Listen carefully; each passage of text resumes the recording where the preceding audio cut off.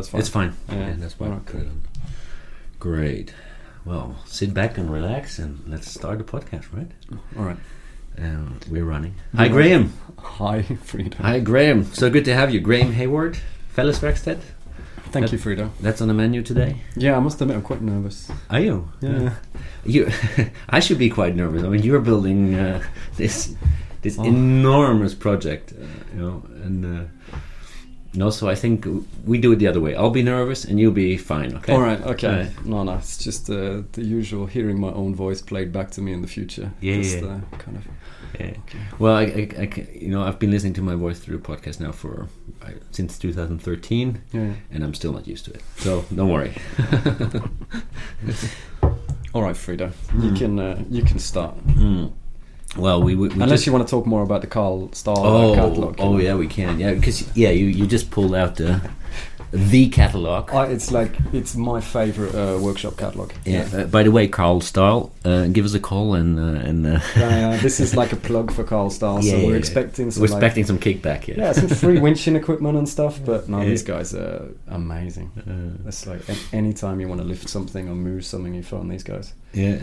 Yeah, and you guys are lifting quite a bit now, right? Yeah. Now, if you consider how things have grown since the beginning, then it's insane. I know, now we're talking metaphorically as well. I think more kind of practically insane. Practically insane, yeah. No, it's... No, but I remember...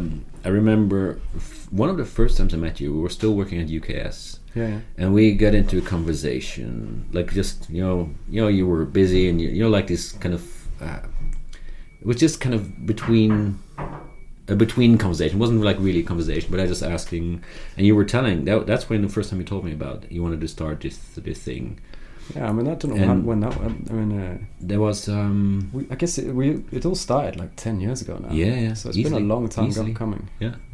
No, and I remember like, I mean, to start Fellesverkstad has been my dream, and I think with me like many others to start like this production space where where everything is possible, where you get your shit done, and instead of dreaming like most of us do, you fucking went out and did it. No, but the dreaming is the most important bit. I mean, that's kind of what's pushed us forward, like the whole time. I'm a big sci-fi geek, and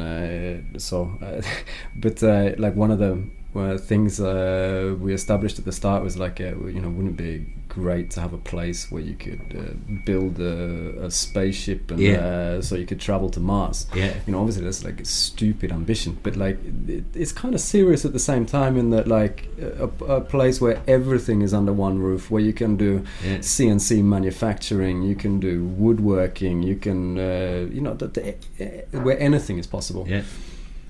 No, I don't think it's a silly dream, because building a rocket kind of because it's so far out there, you basically open up for all the possibilities. Because if you start out small, then all these big possibilities suddenly the other possibilities seem big. Yeah. Well, now it's the reverse. Everything seems small compared to a rocket, right? Yeah. This is fun. I mean, I think this is more or less Elon Musk's mantra as well. Kind of, let's do space. Yeah, it's kind of I remember like being a kid growing up, and I used to read books and books about space and the future, and I'm a massive Asimov fan, and when I was growing up, I was like super excited about what the future would be like. What us two sitting here now, like what, and at least as a kid, it felt as though we were still dreaming, and like all these possibilities existed. And then like by the time I got to like in my 20s, I realized that like nobody's doing it. It's not happening. And it's I felt as though like my whole childhood was this big con. It was just bullshit. I was been looking at like the like when you look at the covers of a like 1980s sci-fi, it looks amazing. With transport systems and like electromagnetic, all this crazy crap. And I've probably watched every episode of Star Trek, and I was just like, what are you waiting for? Where is it? And obviously like that's that's not what we do. No, Fellesverkstedet. But it's kind of the motivation is as I'm saying, is about dreaming. That like, I want to get things like out of people's heads. We talk about it a lot here, and we talk about it with everyone that comes in. Is that there's no point in people having ideas that are just stuck inside their brains. No. What we want to do is like get every single idea out and realized, and that's how we'll push society forwards. Yeah. We can talk about it in terms of art, or we can talk about it in terms of prototyping or architecture, or it doesn't really matter. But getting those ideas out of people's heads is what we're focused on, and then Fellesverkstedet is all built around that concept that, okay, what's the best way to do it? How do we I don't know, we're going to end up swapping languages a little bit, but that's all right. Just now I'm translating in my head quick. How do you reduce the threshold for that something can be made? And that's what our whole model is based upon. Is like, because one of my frustration is that you see the industry doing like amazing stuff, but for us mere mortals, where you don't have like 100 million on your bank account to play around with, these are they should be accessible, but they're not. And I think a place like Fellesverkstedet actually bridges that gap. Where you can with a minimal investment, you can actually, what you say, realize your ideas. It's about building up a knowledge base, not just like with the people that work at Fellesverkstedet, but with everyone. So as time goes, then we start to learn more and more and more about how to do all sorts of different things, but then it's also how do you make that knowledge then accessible at the same time. You don't want it to be a private club where where only like the ones the initiated can come. We don't want these doors in the way. There shouldn't be any doors at all. People should be able to come in, and that knowledge is freely accessible, and so that you can do whatever you want to do. I think also one of the reasons you guys are so successful so far is because you give so much back to, you make so much accessible for other people. It's an ideological base. Based in some practicality or something. Yeah, sure. The win for us, the motivation is that you get to make something. That's what that's the cool thing.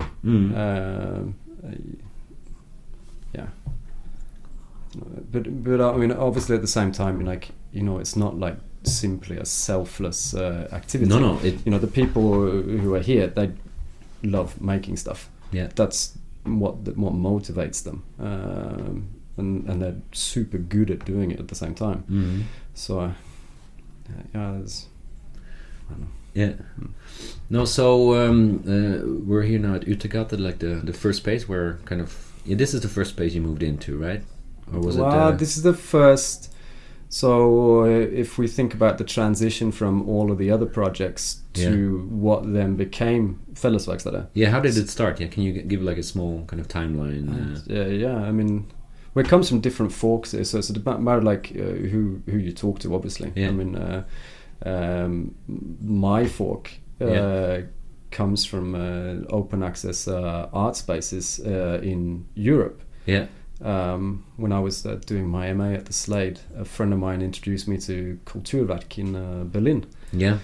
Which is and so we used to go over there to do printmaking, and it's an amazing facility, 1,000 square. They got two different printmaking facility and the sculpture facility in Berlin. Wow! And it's literally a dream place. It's only accessible for artists. But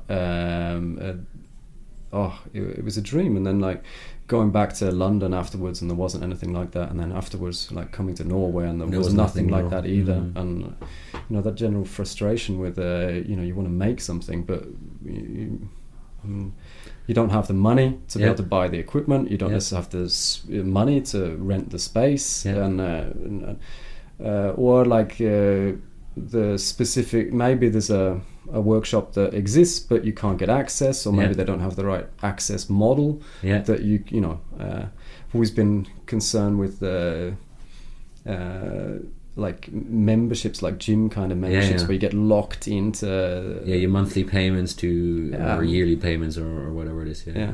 So it kind of started with looking at these kind of things. Well, at least from where I came from, and then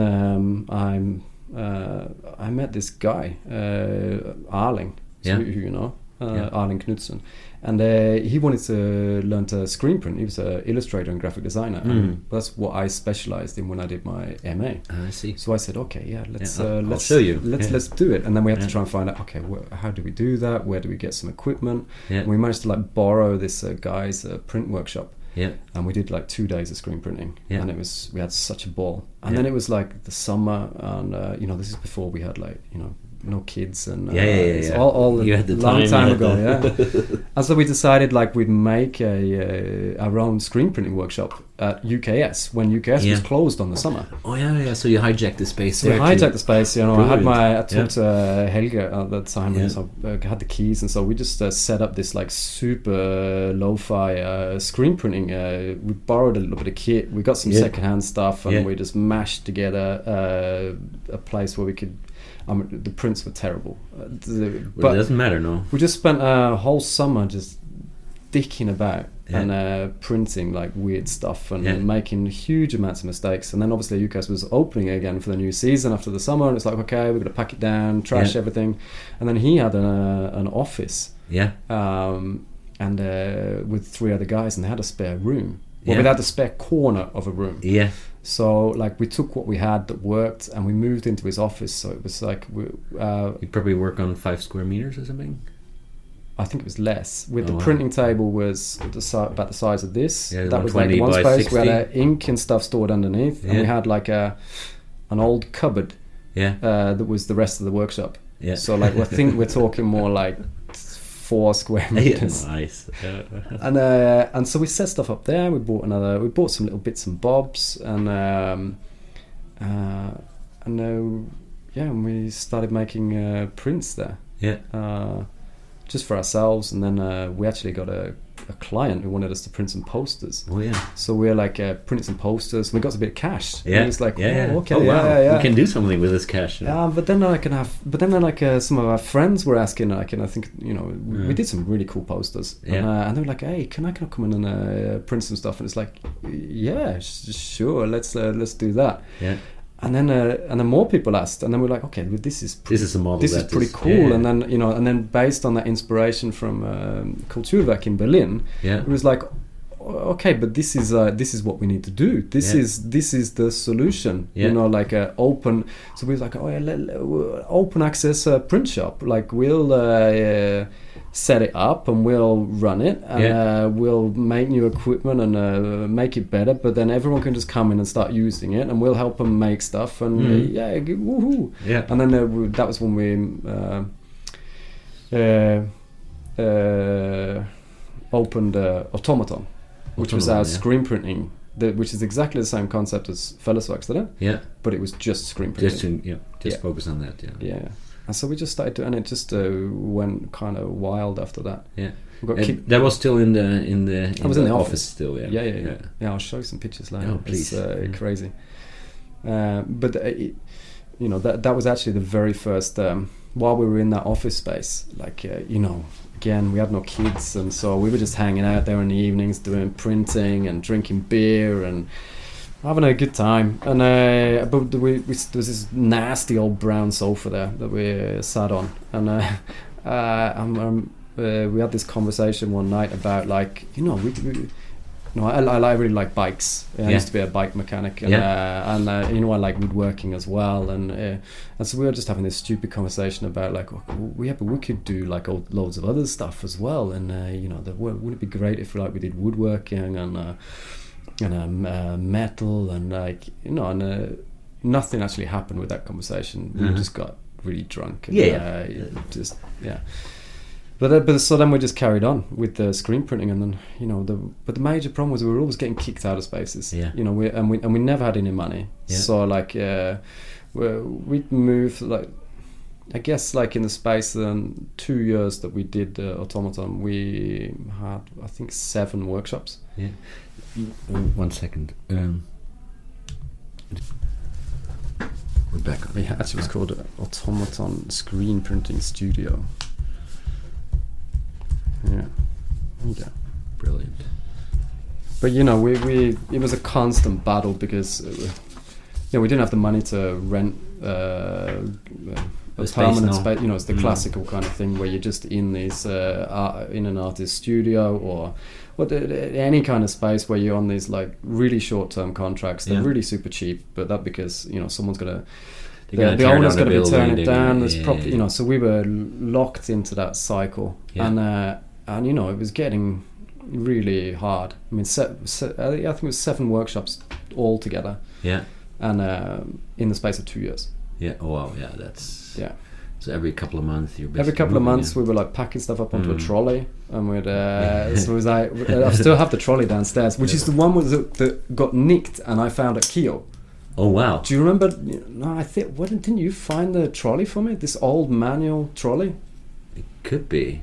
I don't remember. I'll have a look at it afterwards. Yeah. So we used to move everything on this. So we'd stack up on this old trolley with all the kit that we had. Put a 6-pack of beer on the top, and then we'd like drag everything like across town to another space, the next one, and that's how it was working. But and then But we, it was a lot of fun, and we did like work with loads of different artists and graphic designers and illustrators, and this is exactly what we do here. Yeah. It was kind of like a low threshold model, so you had to pay to use things, but it was like you pay for what you use. Yeah. And at least at that time, it was all like in our free time, so so that kept the cost super low. Yeah. So you were literally just paying for the inks for the emulsion and the paper, and then we were just helping people print their own stuff, and that's always been the rule. Yeah. We don't make your shit, but we'll provide do whatever we need to do Mm. so that you can make it, and we don't care whether you've never done it before. If it means we have to start from scratch, and that's always been the great thing, and that's enabled us to work with like so many different people, because it's not about what you can do; it's like what you want to do. Yes, and but it's pretty exciting now that today the floor of the printmaking area is kind of being poured in. Right? Yeah, that's insane. So I just did the calculation. Yeah. That's what 55 tons of concrete went down now. Oh wow! It's insane. Mm-hmm. But so it's. I mean, it's been a journey from like super lo-fi. So in 2 years you were doing the print shop, and so when came the moment that you skilled up? Okay, it burned down. Yeah, that was the transition that we'd built up this amazing workshop in Sandakaveien. Yeah. And Maria Sundby had a studio there we did lots with Maria in the beginning. Yeah. And, but then one night I got a phone call, turn on the news, Sandakavein's burning. And we're like, what? And so I like rushed down to the workshop, and it wasn't us, it was the factory right next door. And so the fire brigade had been pumping water onto our building to like make sure it didn't burn, and we actually didn't lose anything. Everything was fine, but the building was gone. Yeah. So we got kicked out of that space, and that was the last one. We, by that stage, I think we had like around about 3 tons of equipment, and it's like we could. So moving is not fun anymore. Yeah, and we got so tired. It was like moving was a massive problem.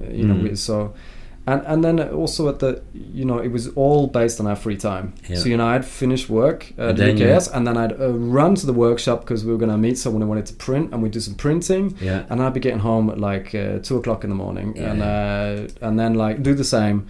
And the problem, so there was always this like, it was really hard work. And at this stage, Arling had actually moved to Barcelona, so I was just by myself, like trying to run it, and it just wasn't possible.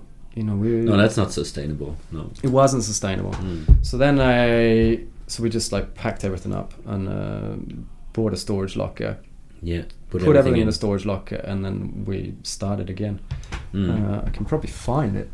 Because then, we think so there's 2 problems, right, that we knew we had to solve. Like, how do we solve some kind of like long-term space where you can, again, so if you don't, so you can build something slowly over time. Yeah. You don't need to go in with in and out with everything, and you can allow the concept to grow, and that's like, so you need time, and so like that means stable location. Yeah. And how do you do stable location if you don't have money? Yeah.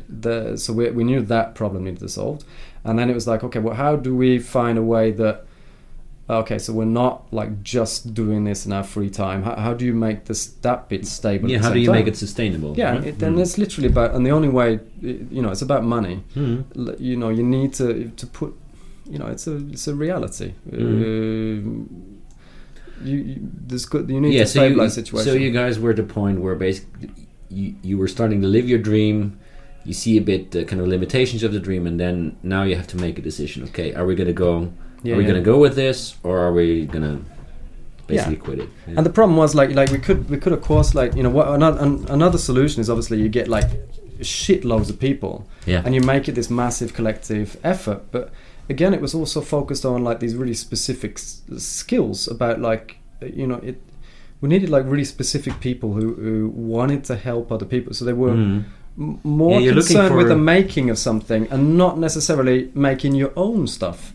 But you were just like, we need the kind of person who is obsessed with making something, no matter what it's for. Yeah. And that's a kind of rare person. Yeah. And then we needed people that were really good at communicating, because obviously it's this transfer of knowledge, and it's all about communication. You have to do it very effective. You have to do it fast, because I want to ask about that later. Kind of how.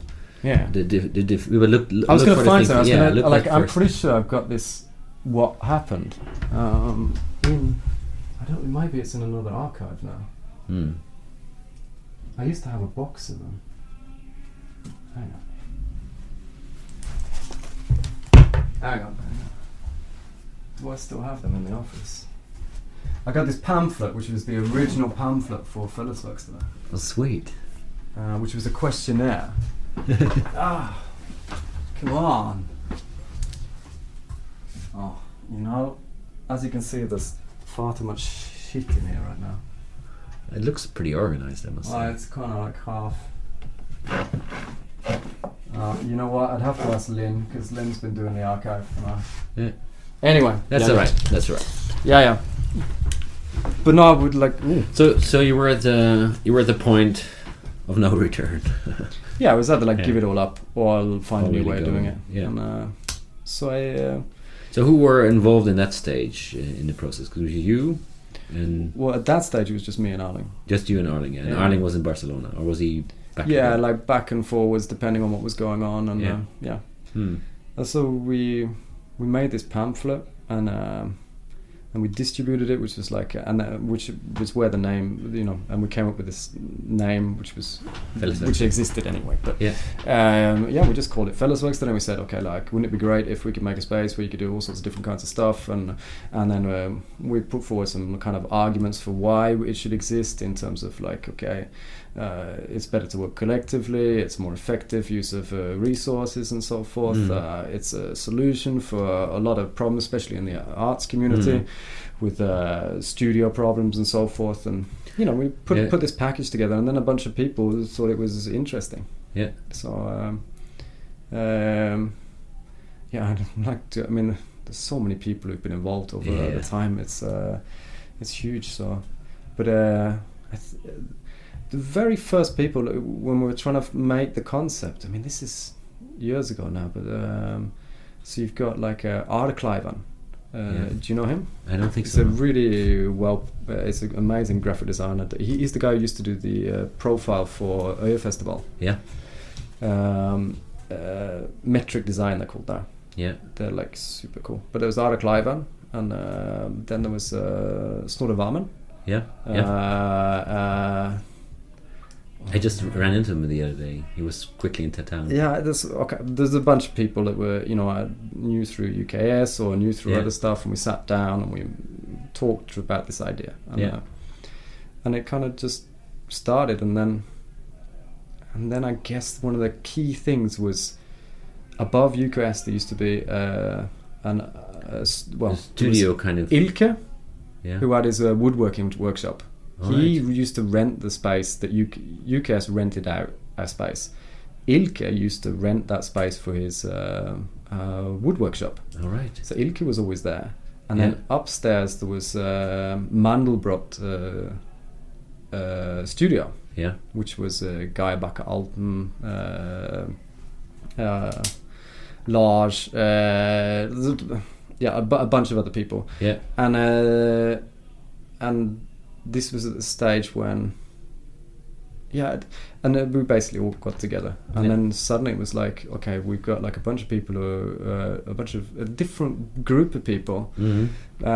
Lars Schempel, Jesus, that's damn, and those guys are amazing. Yeah. You know, they, you know, if you, it just the ball started rolling. You know, because it's like, okay, we can do this, and so it's talking about stuff, and we went in and pitched the idea to UKS's board. Yeah. And we said, okay, we've got this idea. It's Fellesverkstedet, which is basically exactly what we do now. So just describe what we do, and so that's what and that's what we went and presented to UKS. Yeah. And we said, we know this great place, Kulturwerk in Berlin. We want to go and like have a real conversation with them and find out, you know, how did you do this? Yeah. What should we do, and what should our focus be if we wanted to do something similar? Yeah.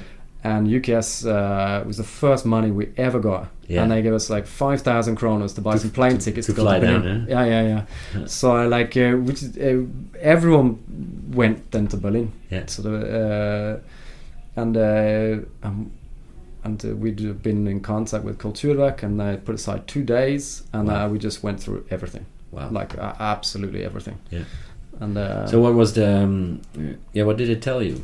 What did they the kind of the was there like a specific thing that kind of the one very specific thing was what order you do things in, and it was space, people, equipment. No other order. Yeah. Space. You if you haven't got space, you haven't got anything. Yeah. Then you need people, because without people you don't have anything. You don't have anything because you can and then equipment last, because obviously if you've got a space and a guy and a handsaw, you still can do stuff. You can do anything. Yeah. So that was one of the most important things that we took. And then I guess the model as well. The financial, the business model, or the exactly. So the whole package, the payment system, let's cut through it, the business model. How does it work? And that was heavily inspired by what they did. So like that it's not a membership model. It's a pay as you clock go. In, clock out. Clock in, clock out. Make it as accessible as possible to people, so that you when you've got some money, you can use it, and if you don't have any money, you got no costs. And then keep it as that. As you pay as you go. You don't. You just pay for what you do, no more, no less. And but obviously the tricky bit then was like, well, that's super expensive. We were in Norway. If we want, if those people are going to cover all of the costs, that's never happening. There's no way we can do that. Yeah, that's simple math, and you'll find out that it's going to be hard. It's like a day's work at the workshop would be like 5,000 kroners for. It's not happening. You do 2 days, and you have rented a space for a month. So then we knew we had to get. We either had to go commercial. So that like we'd all start doing super commercial projects and making stuff that would then finance a low yield model where other people could get access. But there were good examples of like that going terribly wrong. And the basically being no low yield access. because the money bit will be easily prioritized over. Of course it is. That is then the priority is that the commercial production has to be prioritized, because that's what pays for everything, and then and it's hard to make businesses run, so therefore you end up just making commercial stuff, and so we pitched to Kulturrådet Yeah. And we said, okay, like we got all this experience from doing this stuff, and that was like the print workshop and Mandelbrot, and we got a bunch of people who are super cool at making stuff and really motivated. We got some great arguments for why this should exist. We want to run a pilot project. Yeah. And they said yes. And they said yeah. That must be amazing when you heard the yes. Yeah, it was, and scary. Well, I don't know. Like at that stage, no, I don't think it was scary. It was, we were heavily invested, and this was a dream. Yeah. Yeah. So with that money, you came into here in Yurtagata. Yeah, I'm trying to remember exactly. We'd already found the space. All right. Yeah, so that was part of the application that we had a space. Yeah, so Yurtagata existed. Yeah. But to do something with Yurtagata. So in the order of things, it's space, people, funding, equipment. Yeah. Or equipment funding can be maybe. Well, like in the we obviously had like a bunch of kit, so all the equipment was our own. Like. The printing equipment was from Automaton, so we had a full. Yeah, it wasn't. No, we're not talking some sort of pro equipment and so forth, but functional stuff. Ilka had a bunch of woodworking equipment. I personally, I had loads of tools at home, and so I just brought all my tools in, and everyone, you just gather what you got. Yeah. And that's put it in. Yeah. Yeah. So and. So you got the money from Kulturrådet to start the pilot, and which year was this? You remember? Was it 2011? 11, yeah. And then so how long did you already had you already opened the doors, or was it? When did we open the doors? No, that was in the. So we had a lot of stuff to do here in Yurtagata. To prepare, it took us a long time to try and find a space. I mean, you know this. I mean, this is an amazing space. This is it's killer, but middle center. But it's completely destroyed. Yeah. It's not even classified as a building. No. So, but we basically were, again, there was some alcohol involved, and we went on a trip, packed a bunch of beer, and we started walking. You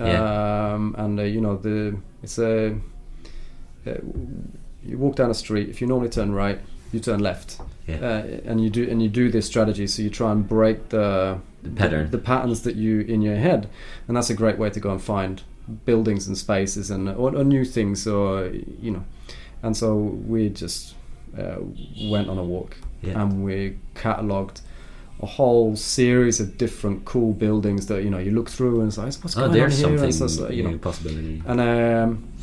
And obviously one of them was Yurtagata. And so we went around the corner here, and we spoke to one of the guys in the cafe, and we were like, oh yeah, what do you know anything about this? And he was like, yeah, it's the mosques. Oh yeah. I was like, okay. And it's like, and it was like, so we got in touch with Sarwa, who's the chairman of the mosque. Yeah. And we went and pitched to him. Yeah. And he could. I mean, for them it was probably a good opportunity, because you can't rent this out, maybe for some storage for someone, but other than that, and it was and basically they gave us the keys. Yeah. So we didn't have to pay any money. We just got the keys, and it was really wrecked in here. It'd been 10 years with nothing. There's no heating, the roof leaks, and it was completely bombed. And so the deal was, okay, we don't ask you guys for anything. Yeah. And if you can give us some time, so where we don't have to pay any money, we'll sort this out. And so we spent, that was like in the beginning of, was that 2011 or 2000? We basically had like everyone together. We were about 20 people all together, and we just went at it. It was fun. It's like we had to be really careful. In the beginning, it was really careful, because this is actually one of the first mosques in Norway. Is it? Yeah. So I think maybe Norway's second mosque. so when we first started, like we had to be really careful. We had to find like they used to have a printing press here. There were all the pages of the Quran. Those all had to be gathered up, and then they had to be like delivered to the mosque because they needed to go and be buried. And it was this like really careful process in the beginning. And then we had to go nuts. Yeah. And we basically made a decision that anything that was soft had to go. I mean, there was mold, there was like funguses, there was rats, pigeons, cats. There was, I mean, everything. It was really, really bad. And so we just stripped the whole thing. So we just said, okay, we can't have anything here that's not made of concrete or brick, or if there's any glass, maybe. Yeah. Exactly. So we just stripped the place down. Yeah, that's nice because then you also have a clean canvas to start from, and and then we started putting equipment in. And then you opened. Then we opened, straight away. So the very first thing we did was with UKS. And we had the project with Marianne Vitale from New York, the Burnt Bridge. Because we just went big from like day one. It's like, okay, like you want to make a full skies bridge, and then you want to like deliver it over to a farm, and you want to burn it, and then you want to like bring it back to the workshop so you can redo it, and then you want to like install it in a gallery. Okay, let's do that. That sounds great. Let's do that. Because we got a little bit of money from Norsk Kulturråd, so we're like, okay, let's do it. Let's do it then. And that's brilliant. That was the very, very first project. That was a nice start. That's a good, it was very symbolic in some weird way, maybe too. You've seen the pictures of that. I've seen it live. Yeah, it was great. Wasn't it? It's a beautiful piece. We had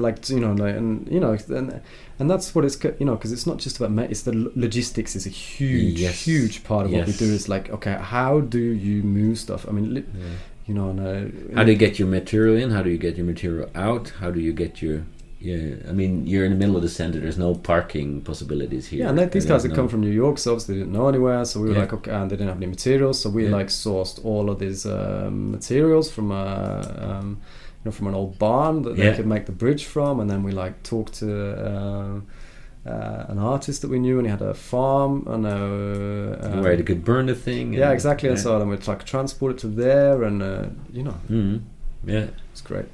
I remember we rented a van and we transported it all out to this field, and we set everything on fire, and we packed it back up again, drove it back here, and I crashed into 4 cars. It was really late at night, and I was worn out, and I was like, and we had this big truck, and we were like trying to and there was loads of cars parked outside here, and we were like trying to get it in through the door, and I crashed in 4 cars. Oh wow. Yeah. Early days. Early days. The cowboy days. So then the pilot project was intended for a year, right? Yeah. And it turned out to be 3 or 4 years. Yeah, we added a new element on. Once we stripped down this place, we were just like, okay, we need, this could be our home. Yeah. This could be amazing. This is it's like, but it was like, okay, but this is not just a matter of like putting a bit of plaster on the walls and screwing things. This this building needs to be remade. It needs a brand new roof. It's still the situation now. We only have 3 walls. So like there's one, it needs a new wall. So and so we went back to. That's when we first met Sondre. Our architect. Yeah, because we got Sondre. Sondre was...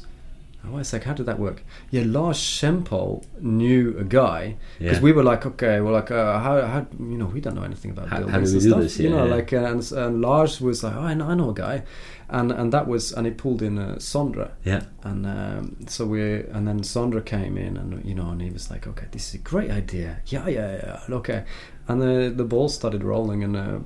So we went back to Kulturrådet, and we said, like, okay, we got an idea now.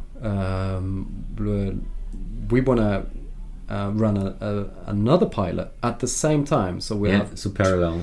So parallel. So we have one pilot that's about the concept, the space, how it works, and so forth. And we want another pilot at the same time that's about location. How do we what would it cost to do this building? Yeah. What do we need, physically speaking, square meters, electrical systems, ventilation systems, fire systems, all this kind of stuff that we didn't know anything about. Yeah. And can we run a pilot alongside that's based on Örtegate? Yeah.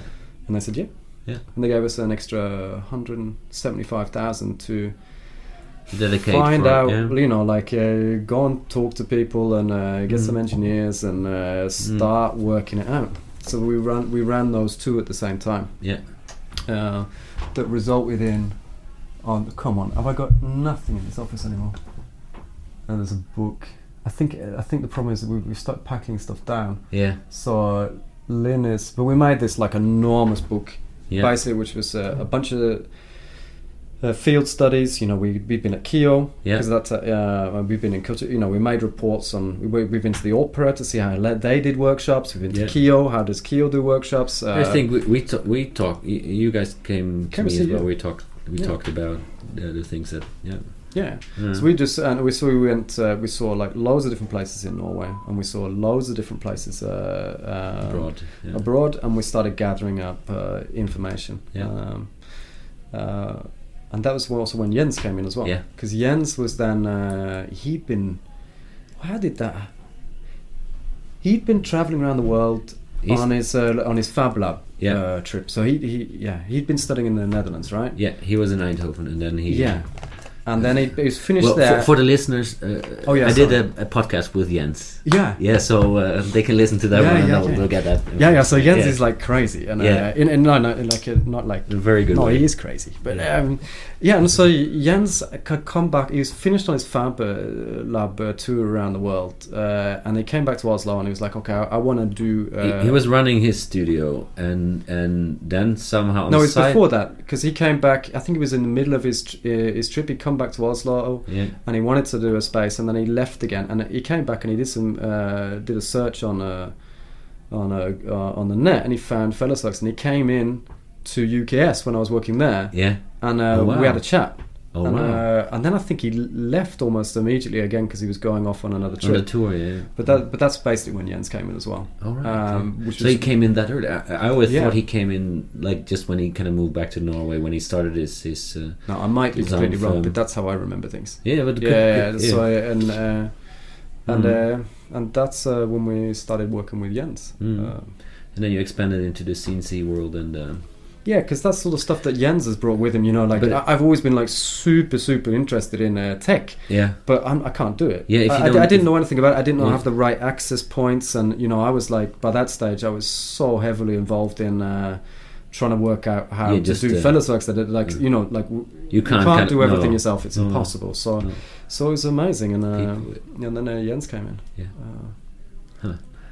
No, that but I think also what Jens brought in is this modular thinking, and this connecting like these new technologies in also developing kind of how you run and how you kind of kind of introduced maybe a different kind of thinking, like a bit.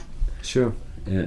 And that's absolutely that kind of stage. I mean, Fellesverks is still like super underground at that time, but we're having like amazing conversations, and say about equipment and facilities and stuff. That's when we start talking about okay, how do you the choice of what equipment you build in, how does like those choices, how do you build bridges between so you kind of stop talking about how do you go from a planer to a CNC machine to like a metal how do you break down those like traditional boundaries when you say okay, we got a wood workshop, we got a metal workshop, we have and then we start talking about like choices in here about how then to build bridges between so you start playing with different techniques and mixing different other techniques. And when you go from the CNC to the print shop, from the print shop to the wood shop, from the wood shop back to the print shop to the metal shop. And how does that how does analog work with digital? How do you build bridges between those two? How do you make choices when either in quality between analog and digital, or between effectiveness and analog and digital? When do you do woodworking and CNC are great examples of that. About, you know, you don't. When is the one faster? When is the other faster? Yeah, because, exactly. Or when is, you know, what kind of qualities are you looking for? You know, especially obviously in prototyping. Say with CNC, you invest an awful lot of time in the design stage before you go to production. Whereas like on a table saw, you're the same as me. You sit with a piece of paper, you sketch it out, and you bang it out, and you deal with all the problems along the way. But you know, if you then want to make the next iteration of that, you have to start again. Yeah. And but with the CNC, obviously, like all that work is done already. Yeah. So so this was obviously like mind opening to. You know. No, there's a different. You know, I made a switch to the CNC world. I think 6-7 years ago, about 2011, about the same time you guys opened. Yeah. So I started working at Kio, running the CNC workshop. And I didn't know anything, but it really, I mean, when I explain people CNC, you know, like a CNC machine is just a tool. It's like a drill, it's like a saw, it's like anything, right? That's it. The powerful part of the CNC thing is I think, first of all, the 3D modeling you do in the computer. You know, there's the drawing and kind of changing your process where you make one round of mistakes in your drawings, you work it out, and then you run it out, and then, you know, by that time you've done so many mistakes already without investing material and so you only invest time. And so that saves you a huge amount of troubles in the production. And you get enough problems as it is, even if you do it like that. But you know, over the years I noticed that you get a different kind of effectiveness and a different kind of precision you can, you know, which becomes your new benchmark.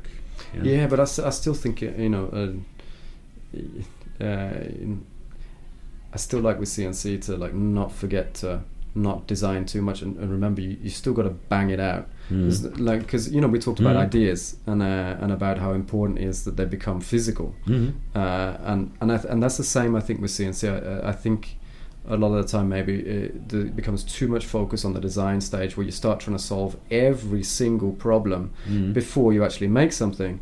But we all know, like, there's a massive difference between an idea and the physical thing, and you won't realize the problems until it exists. I mean, the trouble often in there is because you feel like you put so much time in investing and you make a mistake, you know, to go back to the drawing board, that needs, you know, that's a mentality you need to kind of develop, you know, where you say, okay, you know, it takes the time it takes, and you just kind of you bang it out, but then you bang it out again, you know, and that kind of cost or commitment, you know, that's I think the stage most people stop at.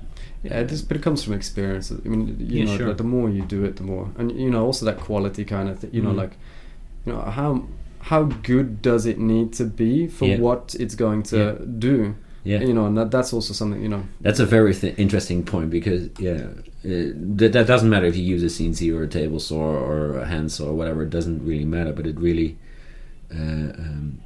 There's this balance between doing something fast, efficient, and good enough. And good enough, you know, good enough for me is a different good enough than somebody who starts out, right? I mean, I'm like, huge problems with. I'm not OCD, but like, detail is like. Obsessed with it, but you know, so it's about fighting against this. Sometimes, you know, sometimes it's really good, but you've got that kind of quality control, and you're saying like, okay, we're gonna make something perfect. But other times you've got to like push it back, because you know it needs to exist at the same time. You can't just because otherwise you'll never get it done. No, and there's I think we have as visual artists are a bit better with that, because we're always on a money and time constraint, you know, to produce. So you can't afford to run a project again, you know, often, or you can. And I always just say, just don't make mistakes, and in the end, that's more like a mentality where it actually kind of where you tackle it. Okay, if you do make a mistake, accept that mistake and try to integrate it in what you do, you know, and instead of kind of endlessly fixing these small mistakes, see, okay, what is the overall picture? Is this mistake visible and annoying? And sometimes it is, and then you have to take care of it. Or is it a mistake which actually, you know, adds this small imperfection, which is actually fine and which actually makes the piece better. Yeah. And I remember like at this when I was studying at the Slade with my mate, and there was this painting teacher there that's called Bruce McLean. Yeah. And we used to do loads of stuff with him, but his focus was always on like you just bang it out. Yeah. Make it exist first, and then you can start considering what it is and go forwards. He had this philosophy that there was there's no such thing as a new idea. Yeah. All ideas have always existed. The difference is whether they've been made or not. Yes. Yeah. Yeah. So and so obviously, that's it. But I think there's two things here. If you think about, because you can. Or there's two ways to invest in this kind of thing. Either you bang it out and you kind of over time kind of get better and at banging things out, or you kind of focus really on perfecting one thing and then take that perfection with you. Yeah. So I think there's two ways to the same kind of thing, and I'm definitely part of the bang it out and learn along the way. But that for me that took about 10 years. That I'm now on a level where I think, okay, now it becomes. Sure. Something. No, that's good. And but that's also if we go back to Vellerswerks, I mean, you guys have been banging it out, but parallel to it, you've also been reflecting and fine tuning and rethinking and remodeling. Yeah, sure. But it's been a massive part of it at the same time. So everyone who works here, it's a job, and we take it very seriously. But at the same time, there's we try to build in as much freedom in that at the same time. So although it's not officially classified as research time or anything, like in terms of like if one of us wants to like try something new, learn something new, then it needs to be done. It has to be done. Yeah. It's like if we're interested in a new production technique or we want to try something a little, then. An example, milling in steel, right on the CNC. Yeah, I mean these bots. We got these bots. They're actually part of the standard Fab Lab inventory. Yeah. And Jens was obviously I think Jens is the first person in Norway to have. He brought his bot with. Yeah. So he had one, and they're only really designed for cutting wood. Yeah. That's what they're super cheap. They're about 160,000 kroners. Which is a lot of money, but like compared to a CNC machining center, that's like nothing. The multicam we have at Kio, they're $1 million plus. Or something. Yeah, I mean this is industry kind of. Jens' great quote on that one is about tractors versus Lamborghinis. They both get you there. Yeah.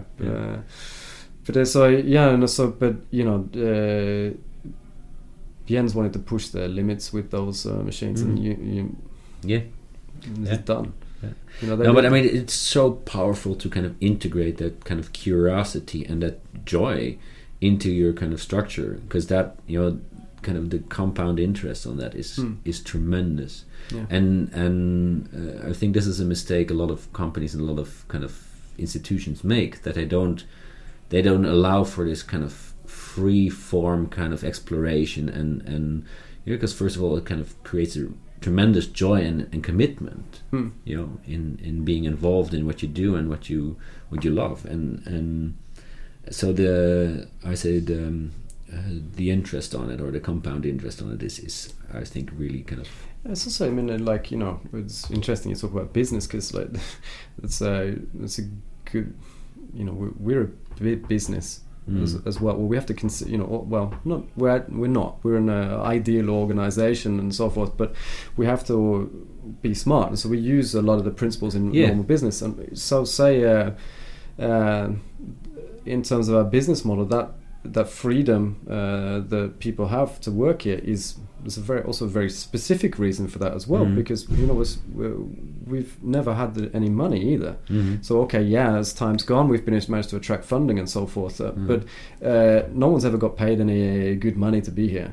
And so there needs to be a trade-off there too. There's got to be a trade-off. I mean, you can't. I mean, now we talk. I will also kind of claim, even if you get properly paid, even then it's as important, to kind of. Of course it is. Yeah. So and of course there's an ideological base here where as you formulated that, you want to see ideas kind of become reality, and not just from like a specific group, but from anybody who's interested to kind of create an idea.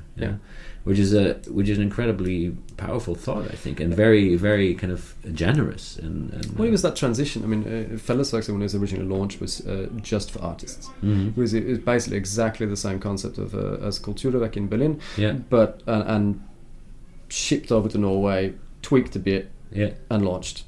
But then we understood really, really fast that that was maybe not very smart. No. And we can talk about this. There's ideological reasons for that, and there's business reasons for that. The ideological is simple. That there's so much to learn from different kinds of people, and you build you actually going to be a bridge between artists and other. I say other production. Sorry, I just. Now my thought kind of evaporated, but there's this. You're standing in society. You're not just this island, this art island, which operates there. And I think what you see now with the pressure on funding in Norway, and kind of if you look at the Netherlands, for example, how the funding system changed there, and so if you're only dependent and only operate in this art bubble, you're very kind of vulnerable. And we talked about this vulnerability like before as well. I mean, the ideological thing is, I think, is just. I don't think it's so simple. The great things about workshops is the lack of hierarchy that exists. We talk about the nature of a flat workshop floor, physically and ideologically. When you've got an artist and an architect and an industrial designer all in the same space, standing on that floor using those machines, there isn't any hierarchy between them. Everyone is just making something, and so the opportunities to open dialogue between the different fields happens naturally. Like you're gonna be curious. Hey, what are you doing? What is that? And hey. Do you know? We talked about synergy for years, between the different fields, and it's been bullshit. This like abstract version of like, okay, it's so cool with architects and artists working together, but I think very often it's bullshit. It doesn't actually happen. But here in a workshop, it does happen. There isn't this hierarchy, and there is real dialogue, and everybody meets on the same ground within the same energy too. So that and obviously people take different skills. I mean, the architects have like different skills from artists, and industry designers have got different. So everyone's so the knowledge base just goes wild.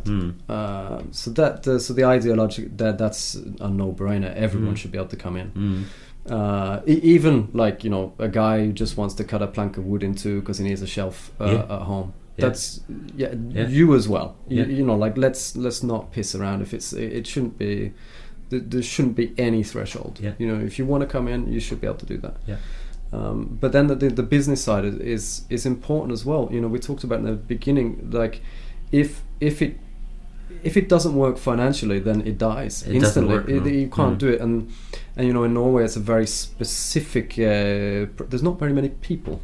We're in the capital city, and it's 1/3 of the size of my hometown. So then we have to talk. Then you start talking about markets and so forth, and it's serious. You have to think about markets, and if who do you cater to? How many people are there actually who want to use and can use? And I took my brother works in the supermarket industry in the UK,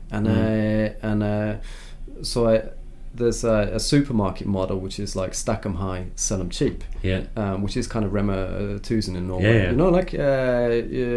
You want like max product per square meter, max amount of people through the door, sell that.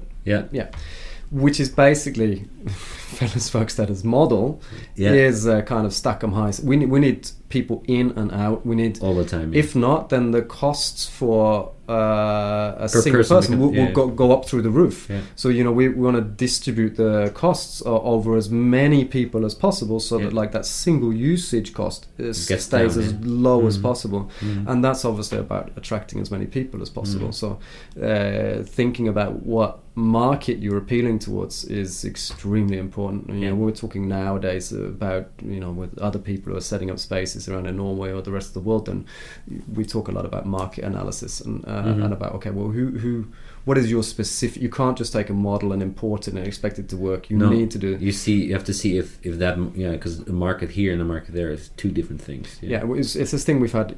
We touched on it earlier, but we've had major focus on this from day one. Is documenting what goes on. You already mentioned. There's a person dealing with the archive, which is, that's another powerful tool you actually kind of have there, because that's your memory. But we're hard on statistics here, so we catalog every activity that comes, so we know exactly how many hours you've used on the planer.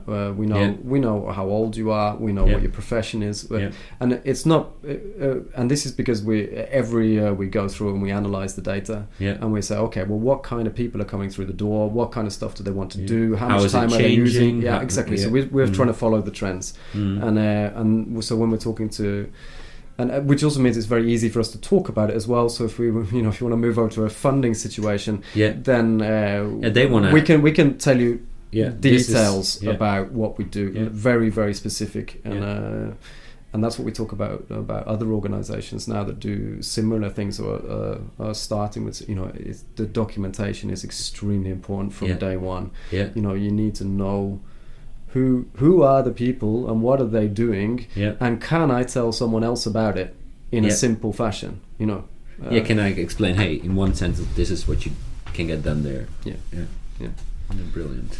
So that's been massive. I mean, sometimes it feels as though it's we're an ideological arts organisation, and with no experience of business at all. No one, But you're still. That's also why I am so interested in this business side, because as an artist as well, we pretend often that the business side isn't there, and it hurts us. It hurts us tremendous on all levels, and so to really understand kind of what are these rules, because these rules, the business rules, they are there for reasons. They have been developed through thousands of years to kind of have a system to live next to each other, work next to each other, exchange of energy and money, and to make things sustainable and make them Well, we try to. I mean, it's I don't know how do you say that in English. Kunstnerens levekår.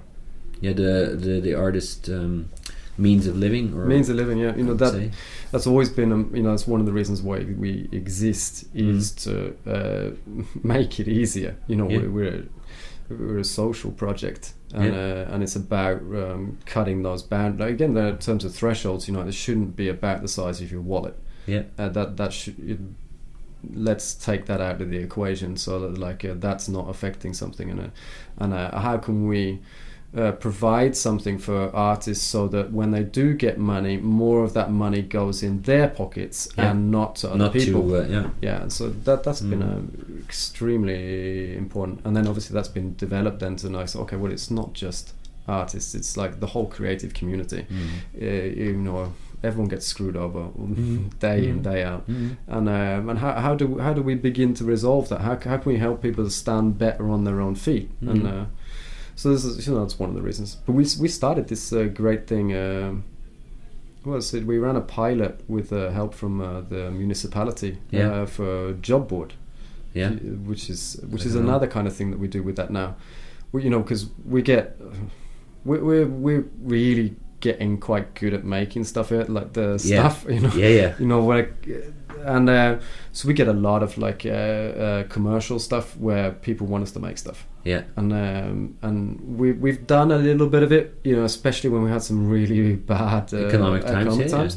We made some stuff, and we survived, but it's that it was a confirmation that if we do that, the focus it's focus moving starts there we saw away. it happening straight away. It was like we could earn a lot of money. So that was where and then that doesn't taste too good. And then we had this massive realization that like, okay, if we do that, we're actually making it harder for our users, because they're trying to we're actually stealing business, because we could undercut everyone. We could make because you got this huge framework and huge kind of all the we have this massive network of suppliers and workshops and all sorts of different people we know, and we're stealing business from them.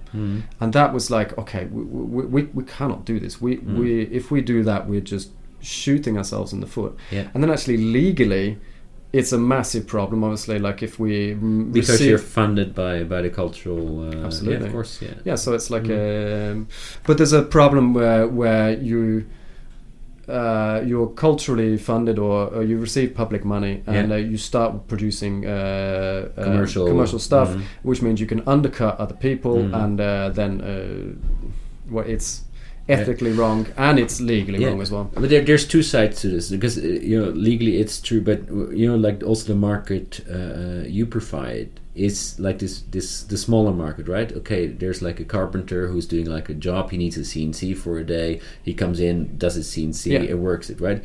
And he can't go nowhere else. There is nothing out there where he can say, hey, I need to so there's also a kind of a hierarchy within these things, because there's no way to turn. So even if you undercut, you shouldn't still undercut, because you want that carpenter to come in. You don't want to do. We don't want to kill him, because that's what happens. Exactly, that's your customer. So we just said, okay, we can't do this. It's not happening. That's not. It's not ethically right. It's not legally right. It's so we launched a job board, which is a in Norwegian like an arbeidsformidlingstjeneste. You basically kind of took this. All that commercial stuff comes in, and then we go like, okay, but Jesus, there's all these people out here waiting for jobs, amazing making stuff, whether it's an artist or an architect well, why don't we just like sit there? We can be the communication channel, and then we can start distributing work out to people, and especially like people who've maybe not done that kind of stuff before. We can look at we can help make sure they price it properly. So and then we can make sure that the contracts are correct, and we can. Maybe there's a community. Maybe you're not used to that kind of special language. Yeah, you can provide again a knowledge base or and then we can sit in the middle and like make sure that like the client and the producer gets what they're looking for. Yeah, and the advantage for Felleswerks that is that a lot of that would happen here. That a lot of the production would happen here. Exactly. Yeah, and that way that would pay for being that communicator or that kind of man in the middle. Yeah, so exactly. So there's that's something we realized. It was a big discussion. Should we be taking 10%? Should we be taking 15%? It was like, I mean that's the kind of standard model as well, the kind of agent kind of thing. And then you have to administrate it. But it doesn't work with our our ideas and our ideals. That's not what we're supposed to be doing. Obviously we want to survive, and we need to pay the bills, but it's not the right way to do it. And then we're like, okay, let's just see what happens. And that's exploded. Yeah. So as I said, I mean the benefit, because if you would take a cut, it would actually slow it down, because you kind of stagnate a certain kind of flow, because you kind of you put like an additional administrative kind of thing in between, because you have to administrate that money, you have to kind of deal with it, you have to go after people who don't pay that.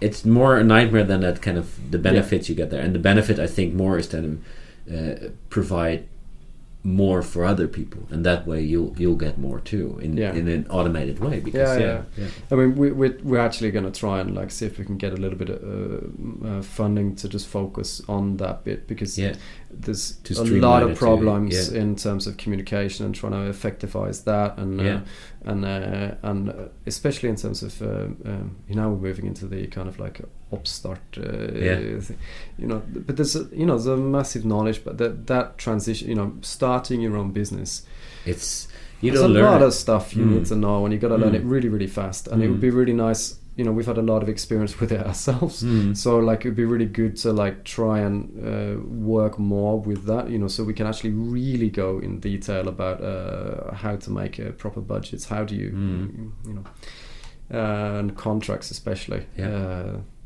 But it's been fun. That's the thing. So we started talking about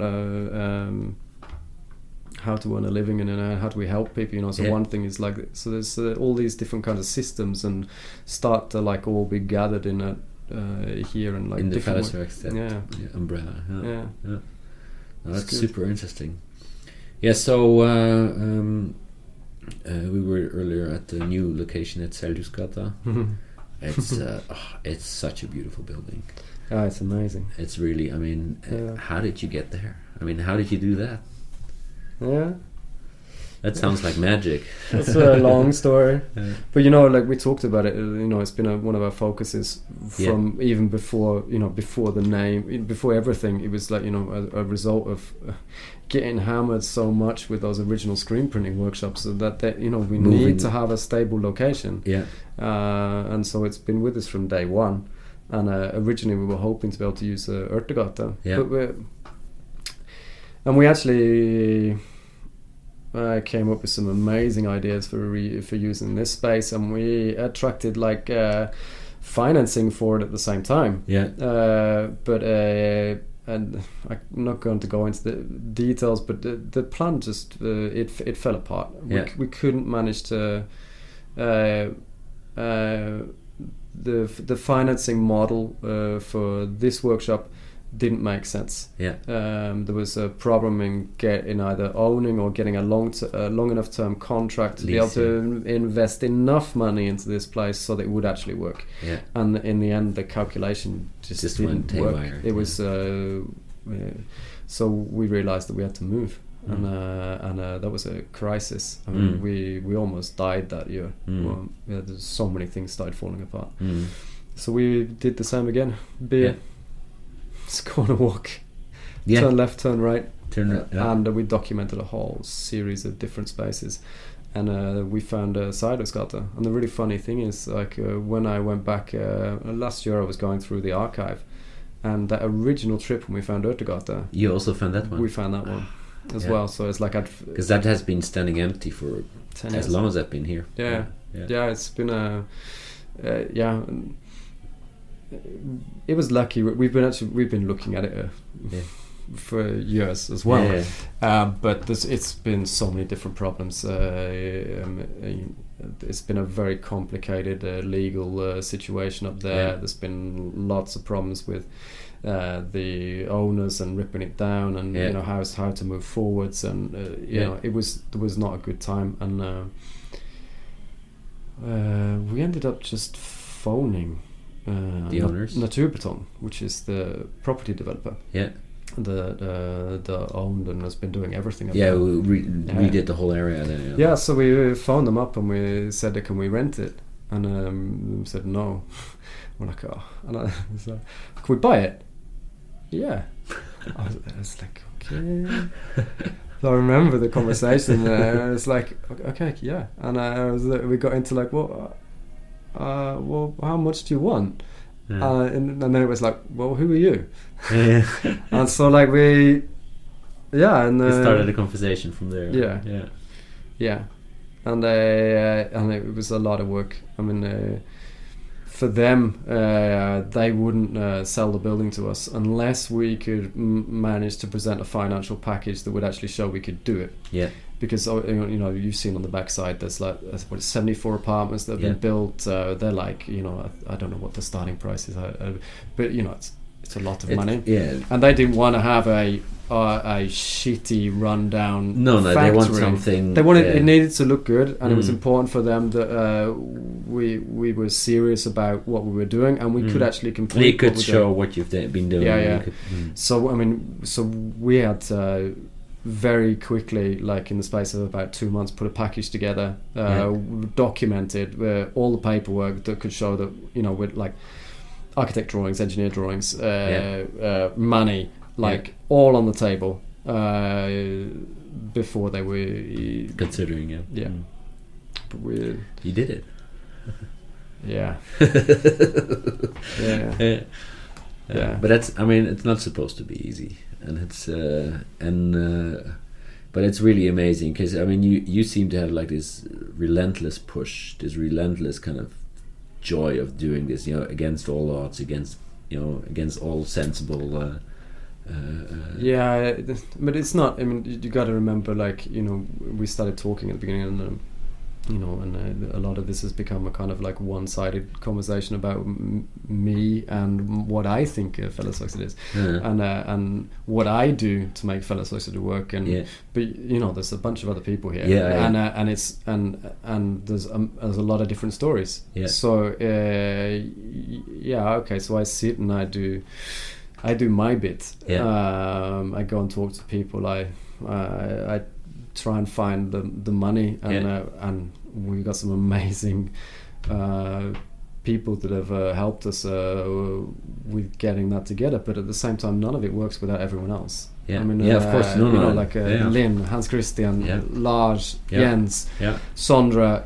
There's and then we got Gaia, Ilke, Lars Jean-Paul, and then, you know, there's like so it's, plus the whole list of users, of the people kind of supporting the space, and what was it, 1,200 projects so far with based in here, this place. You know, so that's not from before, from the sprinting, and no. 1,200 in you know, we don't have daylight, we don't have running water, we don't have electricity. We're missing a wall. There's not really a roof. There's no heating, and 1,200 projects. That's pretty so insane. like all of those people, you know, all of that, like, you know, people have had to trust us, especially in the beginning. It was like, well, who the hell are you, and why should I be okay? You know, so. No, but I see it. I see it through the academy, or through KIO as well, right? We get fantastic facilities, and all these students get kind of used to using these facilities, and then they come out in the world and they have to start doing it with a handsaw. You know? So.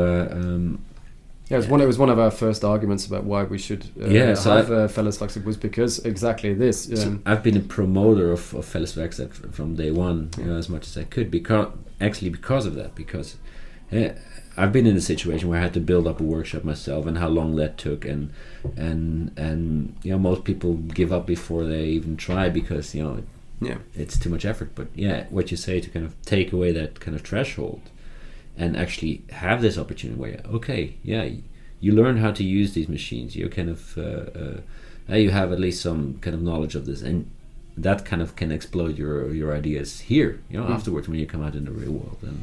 But also, by putting things together, it means like we get to have like some kick-ass equipment. You know, like you know, instead of like being a single artist in your studio with your workshop and going out and buying you know, we've all done it, like go to Biltema and get some tools, or Claes Olsson, and you know, like they work for half a year, and then you throw them in the bin because they're awesome. So it's like, so like in an ecological point of view here, about, you know, stop throwing away all this, you know, because that's basically, you know, they just throw away tools most of the time, and it's a horrendous waste of resources.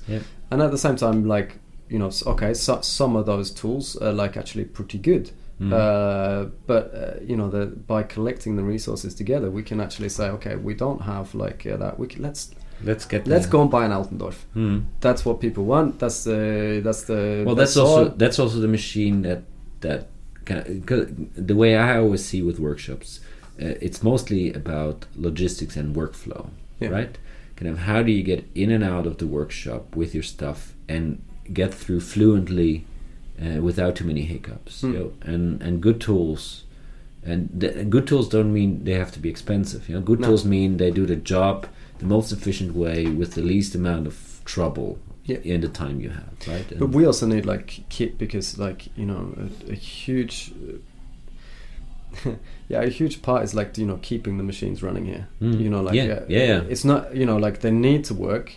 We want them to work perfectly, so you come here and you know that saw is just zinging. You know, it's a joy to use.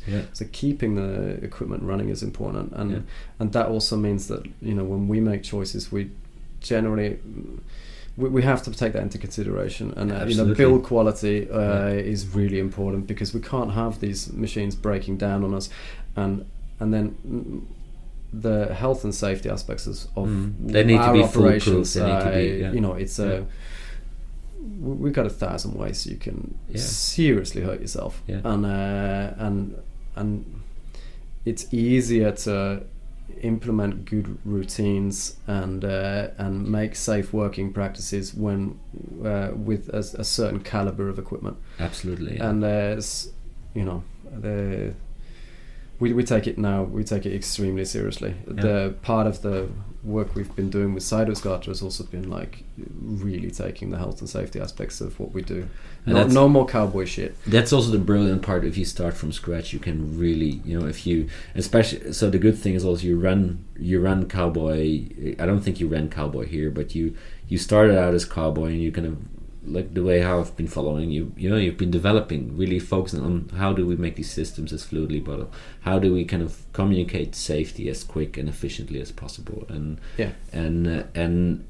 take all that knowledge and bring it into a new space where you actually have some control over how to organize is worth we just made this like simple decision like last year. Okay, let's just have a drawer of like safety glasses there. And it's just free. Take safety glasses. We, you know, okay, they disappear. People forget to take them out of the pockets. They get smashed. But they cost 20 crowns or 50 crowns or whatever they cost. The so it's like, okay, there's all, you know, it doesn't matter. Like there's no excuses. It's like we have safety glasses everywhere. You know, like it's almost impossible to use a piece of equipment without there being safety glasses. But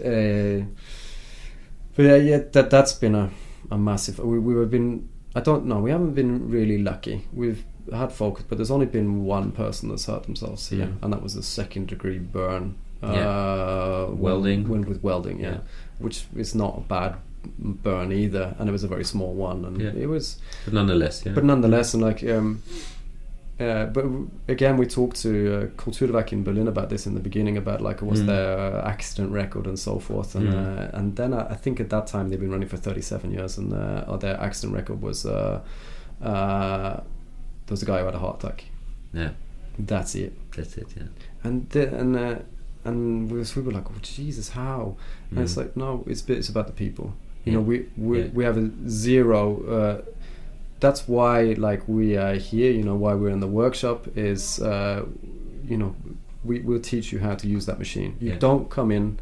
The package here is not about just access to the machines. It's about access to us at the same time, so we can help you with the logistics, ordering of materials, how to make stuff, but then we can teach you about the machines. I have no problem like going like 10 times a day with 10 different people, going through my routine of safe working practice for the Altendorf or the and often Felder or the, like the way I've been running a safety course for 5-6 years now at Kio, and my experience with that is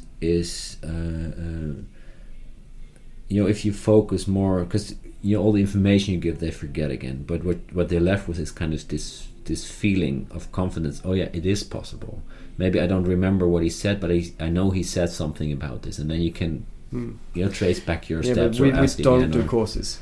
Like we have and that's based on experience, because of exactly what you said. What happens with courses is you end up it becomes too general, and you start and people forget what they're doing. So we have at Kio, I think you have certification courses before you get to use certain access to certain areas or use certain machines.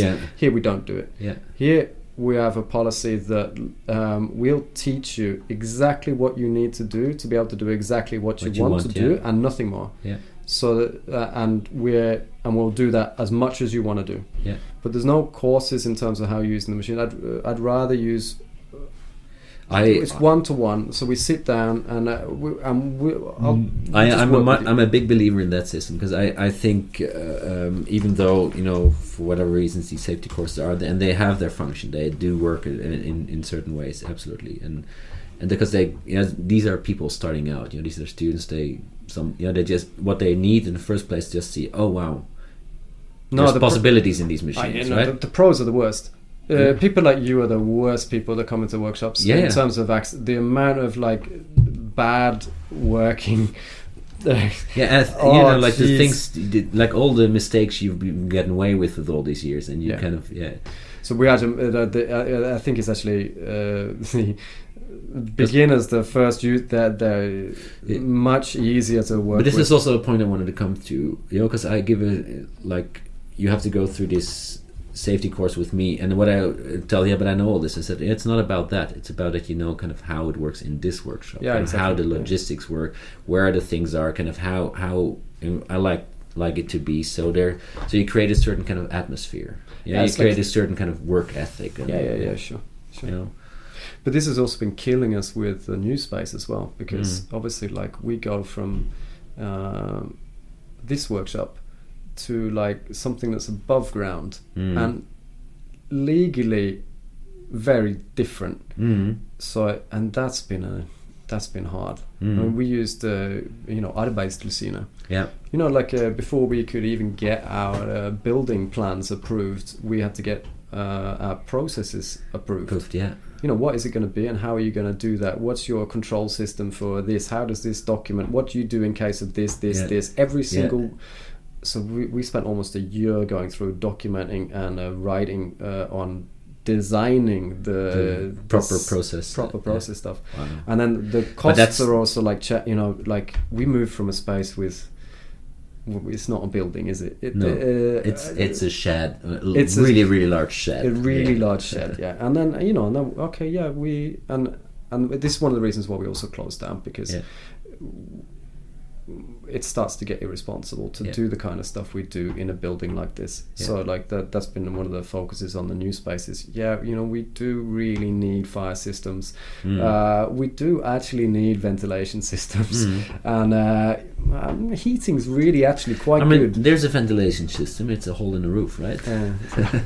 So no, actually, like especially on in the woodworking, those are all like they're all run on return filters, so they're actually pretty good. I think it's 0.001 micron return. So they're really nice. But so I mean, that's one of the transitions, and that's part of the reasons why Cybersguarders cost a lot of money, is that it's a different ballgame. Like almost 2/3 of it is to do with the building and making a safe building for everyone to come and use. You know. And that, I mean, you know, to start out, it's easy. You know, I know it's hard enough to kind of create your own working environment, which is safe and usable and all that stuff. But if you with this openness comes like a whole different can of worms. But you know, it's good that you have to do it beforehand, because I always believe, you know, I've noticed it when I move my studio, right? If you think, okay, you're moving all your shit, and then in the new studio I'll set up a new system, it never works. Because you bring your shit with it, and then you don't have time to do the system. So you basically, the strategy I use now, I kind of improve my system before I move, and then I move that system over. And so with each move, and then I tweak the system. It's iterative development, right? This is like one of those things you learn like really, really early. It's like okay, you just do it. But then you gotta analyze it, and you gotta like look at like how well does this work, and then you gotta be willing to then change it again. It's one of the reasons why the name of the screen printing studio, it's Automaton. It's based on Automat, like the very first simple robots. It was a concept we wanted to build in right from day one. Not the idea that you can press play, pause, and stop. That you're not afraid to do that. And not afraid to like go like get locked into that where you just keep running in exactly the same way, and there's you can't not move. a problem, which is this process, which has been very frustrating for us and for a lot of people that were closed. But just came to a simple point whereby, and I've talked a little bit about it, it became irresponsible to carry on doing what we're doing in this building, and we needed to change our systems around, and we needed to like do new stuff, and we needed to secure the future. You know, this working here is only going one way. It's just going to crash and burn. There's no, and you know, and so we really wanted to make it survive and go forwards, and we came to the point where it was just simply, just had to. It's like, and that also frees you up to kind of really focus on these new processes, on the new building, on the, you know, because that's going to be huge. Yeah, I mean, the CE certification of the shop bots. You know, that's like a massive piece of work that we've been investing in now. Like, how do we, you know, because one of the reasons they're super cheap is they're completely open, and if you wanted to put your head in the CNC machine and CNC machine, you just go ahead and route your head. Yeah, I think there's like there's not been that many accidents with them, none here at all. But in other places there's been some pretty serious accidents. And they're like, okay, well, let's take it seriously. How do we, and, you know, so like now we're gonna well, you know, Jens. So so we're in the process of CE certifying those machines. So like RIPTA, everything is getting rebuilt. The whole control system for the machines is getting swapped out, and it's now getting implemented with, you know, so it's going to be amazing. And pretty cool. And that's like a whole open source project in itself about like documenting how this is done and actually getting the certification on those machines so that they can actually be used in the kind of environments that we use them in. And so that's what, by being closed, enables us to do. Because you don't have a chance. If you run, you run. You know, and like, you know, we've not, you know, like we've got a lot of used equipment here. You know, it's been the only way to make things work. We can't just go out and buy like stuff. It's like we have to be smart. The stuff that gets donated, and the stuff that we buy second hand, which is a plug if anyone hears stuff. And we're always looking for equipment. For equipment. But going over all that stuff now, stripping those like used machines down, like putting them back together, servicing them, buying all the spare parts, and making pretty hard decisions about, okay, well, it's impossible for that. Okay, it's a really nice machine, but it's not worth that. For us, like say that a router we bought from you, it's not happening. That's not. We can't get that to be safe. It's a great machine. We've, you know, when we talk about bridge building machines, that when we changed it over to being a table router, it's been one of the most fantastic bridging machines between CNC and the woodwork. Just to get the tabs off, to get round over pieces. And, it's the best way of doing it. But, you know, that machine has to go. And you remember that amazing bandsaw? It's just a death trap. It's not. I mean, it was amazing saw, and we haven't. That one has actually gone over to a friend of ours who's got a woodwork shop, and it's been loaned. So it's on loan. Because we just, I love that saw. You couldn't. It's the most amazing bandsaw. But you know, it doesn't have an electric stop on the motor, so if you hit the emergency stop, it doesn't stop. It'll just cut you into kind of problematic. So that's not going to happen. No, that's not happening. So that has to go. And so it's been but it gives us the opportunity to go through and evaluate like the equipment, repair the equipment, and then say, okay, you know what, that one's got to go. That's the thing, you know, if you bring them with, and you don't, as I said, if you haven't taken care of everything before you move, you're going to bring it with you, and then and the costs of that.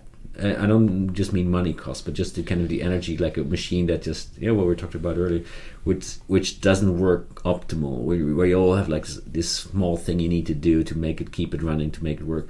That energy kind of, that over time is tremendous. You know? It's true. So it's that's why it's important to stop right now and concentrate on on the future and making long-term plans now. But if anybody, you know, I'll put the pictures of the new space in the podcast, because if anybody looks at that, they understand, you know, that's, I mean, it's insane to have both open, to build and have this open. I mean, that's, but it's not, I mean, it's an insane project. I mean, but I think it's extremely important to go and do it as well. We talk a lot about ambition. We say that when people come in here, and with the be ambitious. Yeah. And I think and it's because that's how you make great stuff. Yeah. Don't think that and it's also important for us as well is we are ambitious about, we want it to be amazing, and that's also to do with the building as well. And then it was we couldn't manage to find another strategy to be able to do it either. This is about running costs and so forth, and we work really hard to put a model together that works with the kind of funding systems that are available in Norway. We've talked about it before about it. It's easier to attract one-time support than it is in terms of attracting long-time support, because it's less of a financial commitment. It's a massive commitment for Norsk Kulturråd to come in and give us a driftstilskudd, because that's a commitment that in effect is a minimum of 3 years. And that means that, and 3 years are over like this. But for them it means it's a commitment. You need to be able to, but to give a grant away or a gift that just happens in one financial year and then it's gone. It's much easier for private organizations or public organizations to be able to do. And so then we were trying to find out a way to turn that kind of one-time support into long-term support, because you're never allowed to use that money to pay wages and running costs. It's got to be invested in something. So then it's about investment. How do we invest that money to reduce our running costs? So instead of we need an amazing facility. If we'd have tried to go and rent that space with all the stuff, it's not happening. You'd be run for 1 year and then you had to give up because whatever. That's a 2,500 kroner a square meter, easy, more with all the tech and stuff that goes into it as well, and so we would never be able to have rented that kind of facility. So then what we worked hard on was this model whereby we could go hard in on the investment in the beginning, which would then reduce the long-term costs of the building. And that's about the amount of loan that we take up. If we can attract as much as possible investment in the beginning, then that means we need to borrow less money.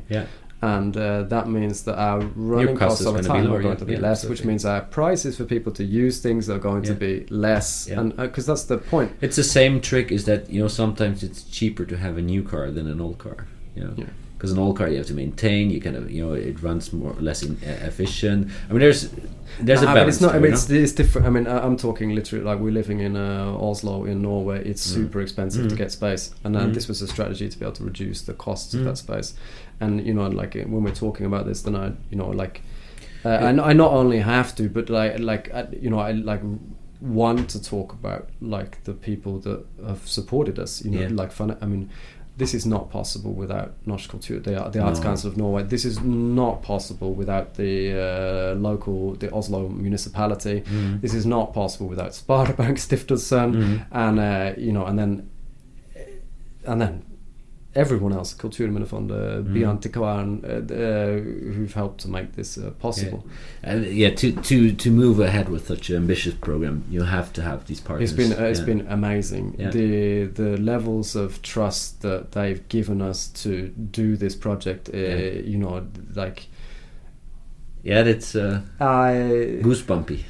It is. It is, and especially when people come from abroad, and it's a very special situation being in Norway to be able to do something like this, and the levels of communication that you can achieve with the public bodies and financing bodies, and you go and talk to them and find out about, and we've been. I don't think we've been lucky. I think you work really, very, very really hard for it. I mean, you create an opportunity where luck could be an effective factor, but that's a different thing than being lucky. And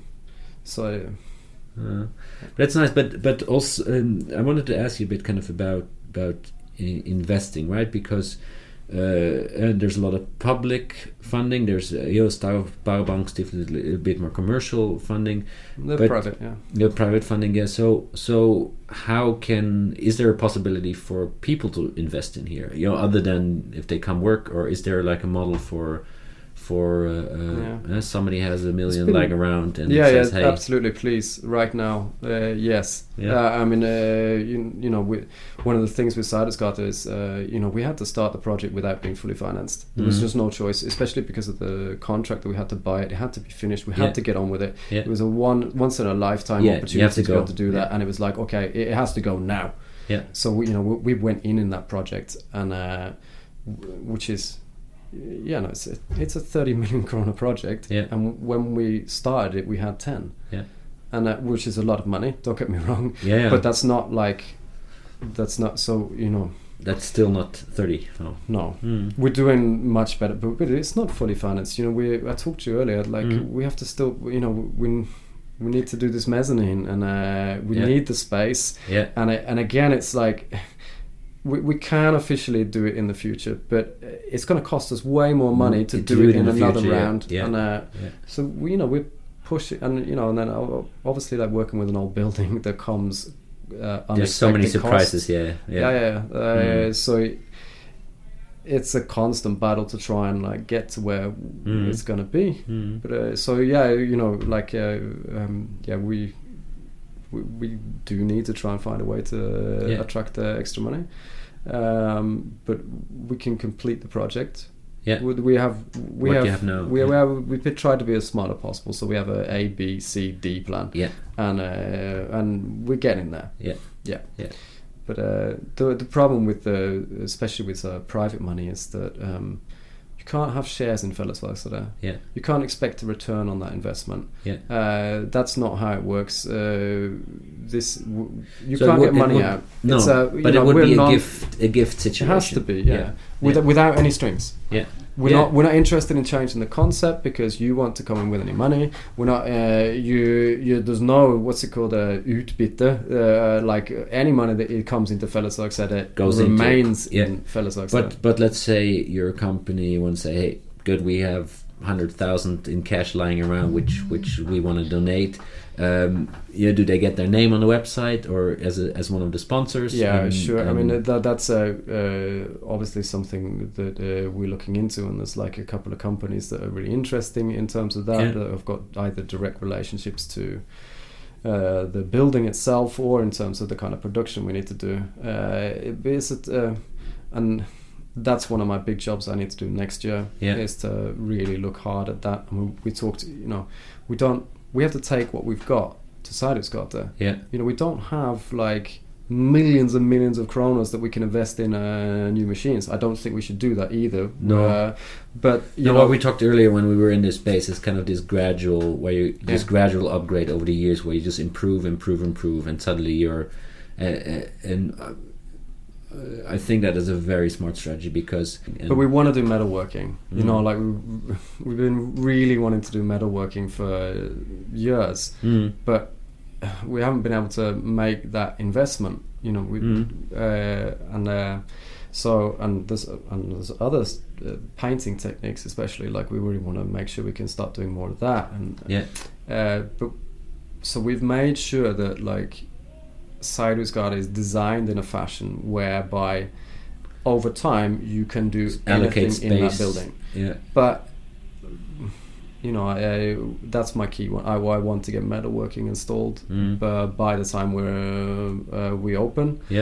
But we don't have a way of doing it right now. So this could also be a call out to businesses who like a metal business who's upgrading their shop to donate. But that's been the problem as well with that. Is like we have to make that transition from like donated secondhand equipment that's dangerous to use to like we do actually get the No, I'm just as I said, that's why I'm asking, because also to formulate is half the battle often, right? But then also so do you have a big donate button on the website, for example? how big is how big Fellesverkstad isn't. Yeah. We're like a tiny team. Yeah. And you can we run the building project. We don't have a big building company that's doing this. You saw what happens in the office earlier on. It's like this is officially called a byggherrestyrt entreprise, whereby we go in and engage all of the individual contractors to do the work. And there's a very specific reasons for that, because we need a very specific result. Yeah, it's not something. So you have to be on top 24/7. 24/7. Yeah, we can't just deliver it to an architect and say, yes, we'd like this, please. Yeah, and we'll come back in a month. Can't see you later, and because it just doesn't work. No. We want a very specific result that's based around all of our experiences here and what works, what doesn't work. All the experiences of being at Kia and actually going and studying how Kia works, or the opera, or all these different workshops. We're very specific about how we want things to be, and that gives us obviously that increased control over exactly what that result is. At the same time, it means we can cut the costs, which will get reduced by about 10 to 15%, because we don't have that extra påslag that comes in the way, so that we can get more for the money. And I think that's really important, especially for given us all the money. I think we have a massive responsibility to use that money in the most effective way as possible, and that's so. But that means we do it, and that's a massive job. And that's our focus, which means we've I think it's bad we haven't managed to communicate as much as we'd like to people in terms of what's going on with Fellesverkstad.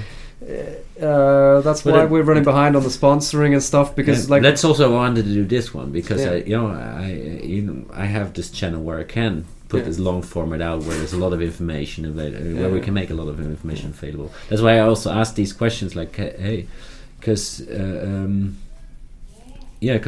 maybe somebody's out there who's able to help and just wants to contribute and say, okay, let's set something up for you guys.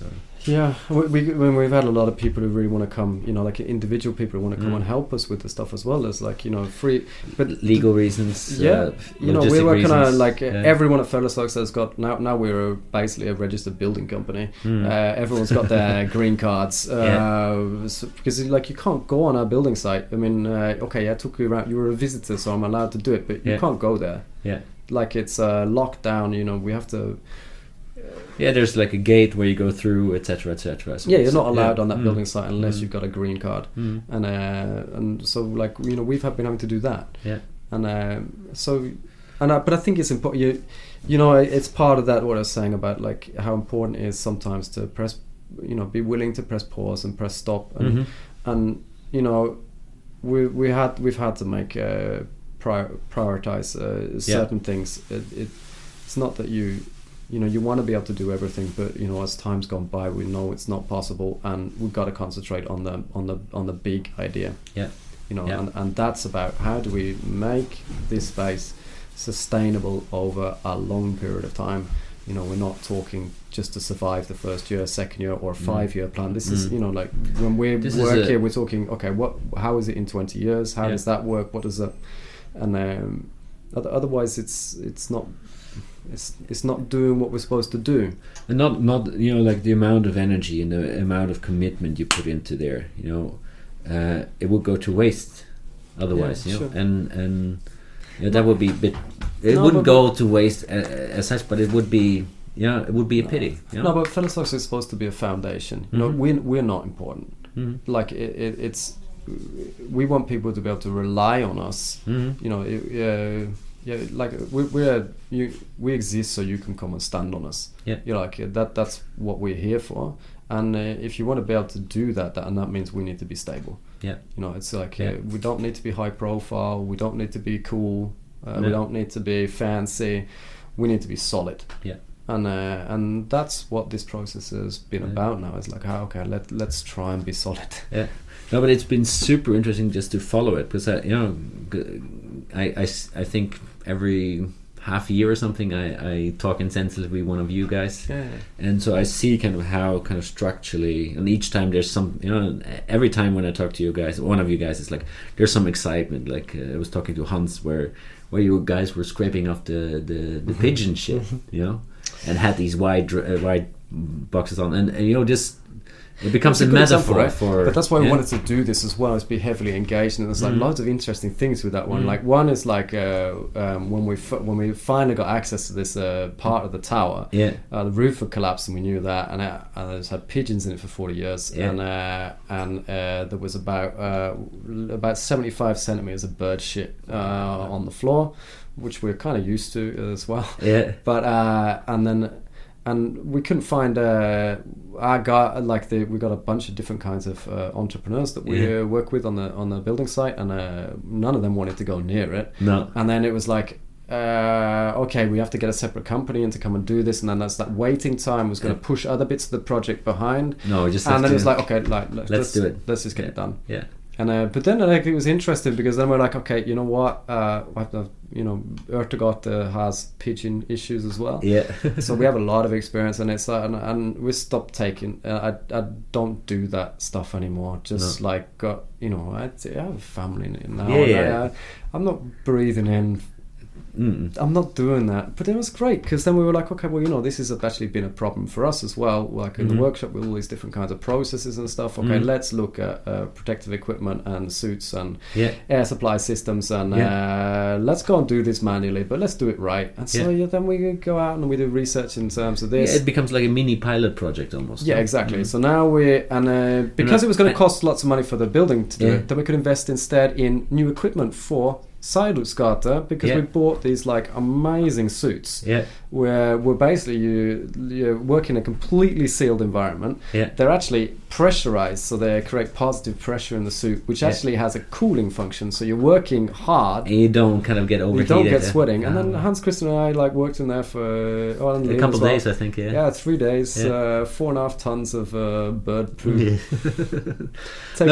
But I think because you attack it like that, it became like a positive story, instead of like if you would have done it the old ways where you just knee deep in, it would have drained you from energy. Well, now you kind of use it to kind of explore these new kind of protective ways and invest already in the building, like in the processes after the building. It becomes like a positive story which actually gives you energy. And I think so every time I meet you, there's something like that happening. That's it. I just remember 3M's Jupiter series. It's just awesome. It's just awesome. Jesus. But that's, and that's also a thing I've been learning over the years. Like, okay, these steps, if you do them right, the whole process becomes so much more enjoyable. And one thing I realized, a couple of years ago, I'm in this for the long haul. Because when I started out, I still had this mentality. Okay, you do this, and you don't think forwards or backwards. You just kind of try to figure out how it all works. But after you've kind of figured out a lot of it, you kind of understand. Oh yeah, I have to do this for another 30 years. How am I going to maintain this? Without kind of burning out, without kind of but it's I'm well aware of like the stuff I've done like with art and fellowsverks that I know I'm not going to live as long as I've definitely lost some years, but you also added some just by sheer positive joy and living your dream. That shouldn't be underestimated. I decided when I was it's on my dad's side of the family. Like my dad's the oldest surviving male in the family. Before him, no one had lived beyond 40. Oh wow! So I think it's like 7-8 generations or something, and not everyone had died before they were 40. So it's and I grew up with this. So it's likely my dad will be dead, and it's likely that and I got to 30 and I was like, Jesus, okay, I've got 10 years. I was, and I know what you mean. I'm telling the story in a very particular way as well. But it's always been a concern. And it's also to do with like a lot of stuff, a lot of like doing projects, but not really like finishing them, not really like pushing them as hard as they could. And I turned 30, and I went, you know what? And that was when we actually, that was when we just, that was just at the end of Automaton. So that was like a big deal. It's like, okay, you know what? Let's actually do this. Let's do it right. Let's do it all the way. Not like let's not pussy out on this. Yeah. But you actually answered a question I meant to ask earlier. What was this? What is this switch or this motivation that makes you kind of realize your dreams instead of just kind of That's not different for everyone, isn't it? No, but in you specifically, and that kind of basically answers the question. Yeah, that's very. Because I think to be able to do like such a monumental project as you guys are doing here, you need to have a specific drive. You don't have a normal drive. You have to. No. But it's a time. I mean, it's been hard in our families as well. They've like the support we've had. Yeah, people forget that, but they. Like Tonya. Yeah. Jeez, it's not possible. I mean, it sounds super corny, but I mean, seriously, without. Nah. And, but now we're getting more and more aware of like, okay, my Henry was born. The first year we got money from Norsk Kulturråd. Yeah, 6 years ago. Yeah, so he's grown up with this. Yeah. He's grown up with this workshop, and all of the stuff. All the late nights, all of the problems, and everything. That's been his life, and it's also like, we also want to make that change. We talked about sustainability. Yeah. It's also sustainability for us. We can't carry on doing Fellesverkstedet in the way we've been doing Fellesverkstedet because we're going to and you wouldn't want ourselves. To because that's then just things fall apart again, right? We want to carry on with we want to be just as ambitious, we want to do just as crazy stuff, but like but you don't have to kill yourself in the process. I do actually want to start using masks and stuff when I do stuff. My knees are dead from years of working on concrete, without any knee protection. I'm like mashed. My back doesn't work. I've got muscles that are like in the wrong. It's like, so it's. No, but it's all. That's the almost the. Well, it sounds a bit the spiritual side of it, because if you do a project like this, right, and want to make it sustainable, you have to make it sustainable on all levels, right? Yeah. So that also, and it's a big pain in the ass, all these health and safety rules you have in Norway, but they're here for a reason. They're here to protect, the people, that they're not, work themselves through to that, because we are. Especially we creative people, we're very bad at kind of breaking when we should. We just we're in the flow and we go till we can't go anymore. Right? I mean, So, but it's like, how do you but you don't want to lose that spirit and the energy. I don't want to. We're a family here. And that's I think one of the most important things is we do it in a very specific way. Yeah. And we're Lynn and Lars and Jens, and we have a special relationship, and it's important to find ways to that we can be professional, we can be serious, we can change and be, but how do we maintain the values that we think are important as well, and that's in the end that's almost all you have, these values, because we want people to come in, and we want it to needs to be, we want people to relax, we want it to be a great place to be, we want it to be friendly, we want these ideals are super important. We can't be dry, we can't be cold, we can't it doesn't work. No. And especially also because you're in this environment 24/7, also for yourself to have a place where you actually want to be, because if you can't do this on strength alone, no, you cannot, and no, it's no, I admire you guys very, very much, and I'm a huge supporter of you guys. No, I mean it, and it's we get a lot out of it. I thought with those bunch of motivations for no, I do understand that, and but nonetheless, you're still doing it, and in the end, that's the most valuable thing, and you make other people, you give other people possibilities to do it, to make things, to kind of not only by providing the platform you do as fellows works, but also being an example. Like, hey, especially in a country where, like Norway, where they're not so used to thinking outside of the box as I'm used to it in the Netherlands, for example, where the society is so much more complex. So in order to get anything done, you have to think outside of the box, right? I don't know. I think one of the things that most impressed me when I first came to Norway is that I don't actually think that's the case. Well, let's say it's the result, but then maybe not the case. Especially, it's like getting back to Norwegian roots. Yeah. What you do find is fantastic abilities to make stuff happen. Like very different from when I was living in the UK. I mean, the simple concept of dugnad is just like, okay, like, no holds barred, let's just sort it out. Yeah. And people willing to come together to sort things out. And so well, that's the advantage of being a rather small society. So your society kind of structure is stronger, or your community structures are a bit stronger than, let's say, if you're running in like larger kind of networks. But nonetheless, that dugnad is also kind of a trap in that sense that you have to conform. Much more so just be able to do these things. It opens up an opportunity for other people to do, to think bigger, to think, and I think that is as much a value you guys have been creating as kind of the physical platform. We've been talking for ages. We've been talking for exactly 2 hours and 15 seconds. Yeah, I said I said I was not going to talk to you for 2 hours, and then we ended up speaking for 2 hours. Well, let's. I'm going to get this feedback. It's like, Graham, just shut up. No, I don't want you to shut up. Please don't.